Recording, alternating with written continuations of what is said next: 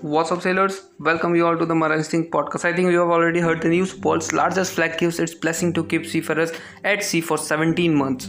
The Panama Ship Registry yesterday advised that seafarers' contracts can be extended by further 3 months, with some seafarers now on course to serve a total of 17 months at sea. The extension means some ships will sail with seafarers who will have worked 8 months beyond the maximum period specified under the Maritime Labour Convention.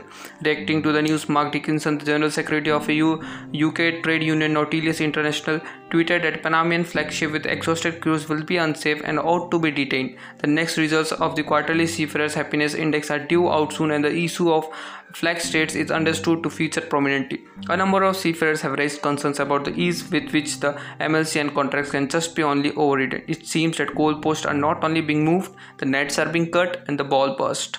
With strict travel restrictions in place across the globe following the outbreak of coronavirus, seafarers' employment contracts have been extended month by month this year, with estimates that 4 lakh crew are needed repatriation, and cases of self-harm are reportedly on the rise. The matter came to a head last week when a final deadline agreed between employers group and the international transport workers elapsed. Thank you guys for listening.